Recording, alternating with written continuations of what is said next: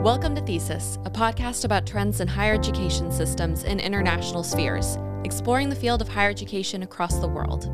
I'm your host, Kelly Davis, and you are listening to THESIS Interludes. THESIS Interludes are episodes occurring in between seasons where we feature students in the process of developing their research projects in the field of higher education. Guests are asked what the research topic is, why they chose it, which methods they are using, what challenges they have faced, and what they have learned thus far in the process of their projects. The podcast team is starting with featuring our very own master's theses. This week features Tracy Waldman, who will discuss her thesis topic focusing on the motivations of international students from outside of the European Union and the European Economic Area, who selected Norway as a study destination for their master's degrees amidst the COVID-19 pandemic. Hello and welcome to another THESIS Interlude. I'm your host, Kelly Davis, and today I'm here with one of our producers on the podcast, Tracy Waldman. Tracy, thank you so much for joining us today. Thank you. Great to be here. Now, so tell us, your topic I know is relevant to international students. One might say that it's relevant to the University of Oslo and Norway as a whole. So tell us what your thesis is about and what your overall question was, what your research questions were. Yes, so I'm looking to get a more comprehensive look at modern international student mobility. So I'm looking at decision-making and perceptions about foreign study destinations. And for my research, I'm specifically focusing on international postgraduate students from outside of the European Union who chose to study in Norway for their master's degrees. And so I'm focusing on second-year master's students. So my research problem is looking to explore how they navigated their motivations when choosing to apply for master's degree programs abroad during the COVID pandemic, so late 2020, early 2021 timeframe, and how that impacted their decision-making before they ultimately selected Norway for their postgraduate study destination. And in terms of my research questions, so my first one is asking about international master students and their motivations and which are most influential in their decision to apply for a degree program abroad during the context of a global pandemic. And then secondly, how have these master students navigated their various motivational factors when ultimately choosing Norway as their international study destination. So why did you decide on this topic specifically? So I chose this topic of international student mobility and decision-making as it lies at the intersection of a couple different interest areas of mine. The first area being international education. Before I started the higher education master's program at University of Oslo, I had been working within the international education field for about 5 or 6 years. And then the second area I'm interested in is that of university admissions and specifically how international students navigate the application and selection processes. And international student mobility is quite a well-examined area within higher education research, but I feel like the pandemic created really an unprecedented time of global upheaval for international student mobility. So it seemed to provide a fresh and timely angle with which to examine the topic. And then deciding to focus my case study on graduate students in Norway specifically actually happened due to a major policy change that the Norwegian government announced in the fall of 2022 as I was working on my thesis proposal. So degree programs at public universities in Norway had been tuition-free for all students, even international students. But the Norwegian government has put into place this policy change. So beginning for the autumn 2023 semester, international students from outside the European Union will now have to pay tuition fees if they want to enroll in higher education institutions in Norway. And based on figures from Oslo's city government in 2022, the capital was home to approximately 8,000 international students from over 65 countries. So this leads to the question, what might happen to the city and its universities in terms of continuing to be able to attract international students from around the world once these tuition fee changes are implemented. So it seemed an opportune time to talk to current non-EU master students regarding the motivations that led them to choose to study in Norway. Factors like academic quality, economic, social, and cultural aspects, in order to better understand the international student landscape in Norway when the strategic future of international students in the country is approaching a real crossroads. And it is a super relevant topic right now. We're recording this in March, and today there was even yet another article in Aftenposten, which is one of the newspapers in Norway, talking about how those who are working in universities are really nervous about how many international students outside of the European Economic Area and EU are going to apply or decide to come. So it might be that they already decided to apply because the deadline is in December of the year. So at that point in time in 2022, it wasn't officially decided, if I recall correctly. Mm-hmm. And in addition, they didn't know what the costs were going to be. So we didn't know what it was going to look like. But now that the costs have come up, that's quite high. And so there's a lot of concern that they're not going to get international students who end up deciding to come after all. So the kind of projected numbers of how much money is going to be made off of this change, they're really skeptical of. But anyway, so this is a case study you mentioned. How are you planning on collecting data?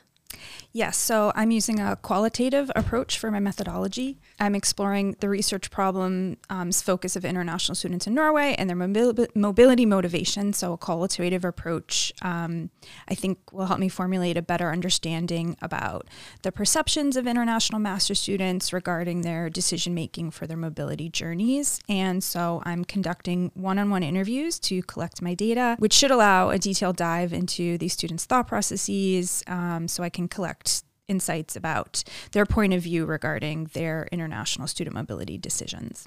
And where are you in the process of your thesis? So currently I have completed my interview phase. So I've spoken to 10 international master students from outside of the EU who are all in their second year of studies at 2 of the major universities in Oslo, the first being the University of Oslo. So I've spoken to 5 students there. And then the other university is BI, Norwegian Business School. I've also spoken to 5 students who attend BI. And I specifically chose those 2 schools because BI is actually a private institution, so it's one in Norway that already has tuition fees in place for international students, whereas the University of Oslo is a public university, so they have not had tuition fees in place for international students prior to this new change that's going to happen for the autumn 2023 semester. So I felt like there could be an interesting point of comparison there between the students at the 2 institutions, especially as it relates to any potential economic and financial motivations for their deciding to come to BI or University of Oslo. And I was also able to speak to 10 students who came from 10 different countries. So I've been able to collect some really fascinating and distinctive perspectives from students who came to Norway from across the globe. What have been some of the challenges that you have encountered so far? So firstly, I would say getting interview participants was a definite challenge. Master students are very busy. Many are juggling their studies with part-time jobs and other commitments. So just finding 10 people who are willing to take an hour out of their day to do an interview with me took a lot more time and effort than I'd anticipated. And then just generally, I'd say another challenge is the whole process of conducting a thesis project. I've never completed a thesis before in my prior studies. So for me, there's not really a clear roadmap of what all the steps are along the way. It's a lot of figuring out as you go along, getting advice from my fellow master students and looking to theses from past master students from the Department of Education at the University of Oslo, just for guidance in terms of how a thesis might be written. And perhaps more importantly, what have you learned so far about the topic or higher education in general, or even yourself? So I'm an international master's student in Norway. So I think what I've learned is that there's definitely a universality in terms of the experiences of why international students seek to pursue a degree program abroad. There's a really straightforward and effective concept often cited to describe migration patterns for international student mobility, and that is push factors and pull factors. And push factors are those factors that propel students away from their home country for educational opportunities, and pull factors being those factors that attract students to go to a new international destination to achieve their academic goals. So while the graduate students I've interviewed come from 10 very different nations around the world and are pursuing a variety of different fields of study, there's a lot of common ground between the push factors and pull factors that have led them to leave their home country and move to Norway for their master's degree programs. And what is maybe the most important thing that you need right now to help you succeed? I would say time. More hours in the day would be very helpful. It's quite an undertaking to complete original thesis research, including data collection and analysis, and then writing up the full thesis report in the span of one semester. So it's definitely been a challenge in terms of time pressure. I'm hoping to finish, though, by the end of the spring 2023 semester and then take a much needed vacation. We hope that you finish in time as well. Maybe fingers crossed, one of the only ones. We'll see what happens. But so our final question, which we ask everyone, as you know, is who was someone or what was an experience that's been particularly influential in your higher education journey? So looking, I'd say, to the experiential part of the question, my previous higher education was in a completely different field. So I think the most influential experience for me was my time working at the Institute of International Education, IIE, prior to starting the higher ed master's program at the University of Oslo. During my time at IIE, I had opportunities to work on some really impactful global scholarship and fellowship programs where I got to engage with students and scholars from around the world and collaborate with colleagues from IIE's international offices. And these professional experiences were really life-changing for me and prompted me to want to go beyond my US-focused perspective and seek out a global mindset in terms of how I wanted to learn about higher education and further my own academic goals for postgraduate study. And I ended up moving to Norway for a master's degree and am part of an 11-person cohort where the students come from 8 different countries. So it has really been an incredible opportunity to learn about higher education within the context of such a globally diverse cohort of students. Well, Tracy, we wish you the best of luck on your thesis, a very relevant, timely topic. And thank you so much for joining us today. Thank you. Thank you for listening to this thesis interlude. If you'd like to support our guest today in their research efforts, please send us an email stating how you think you can help at thesishigheredpodcast@gmail.com. Today's thesis episode does not take position on the issues discussed on the podcast. Opinions expressed on this episode are solely those of the guests or hosts. If you liked what you listened to today, please follow the podcast and feel free to leave us a rating or a comment. This podcast is produced and edited by Ekaterina Karinska, Ayla Rubenstein, Tracy Waldman, Kelly Davis, and Maria Angeles Hidalgo. Original music is produced by Petterström. Thanks for listening to Thesis. We'll talk to you next time.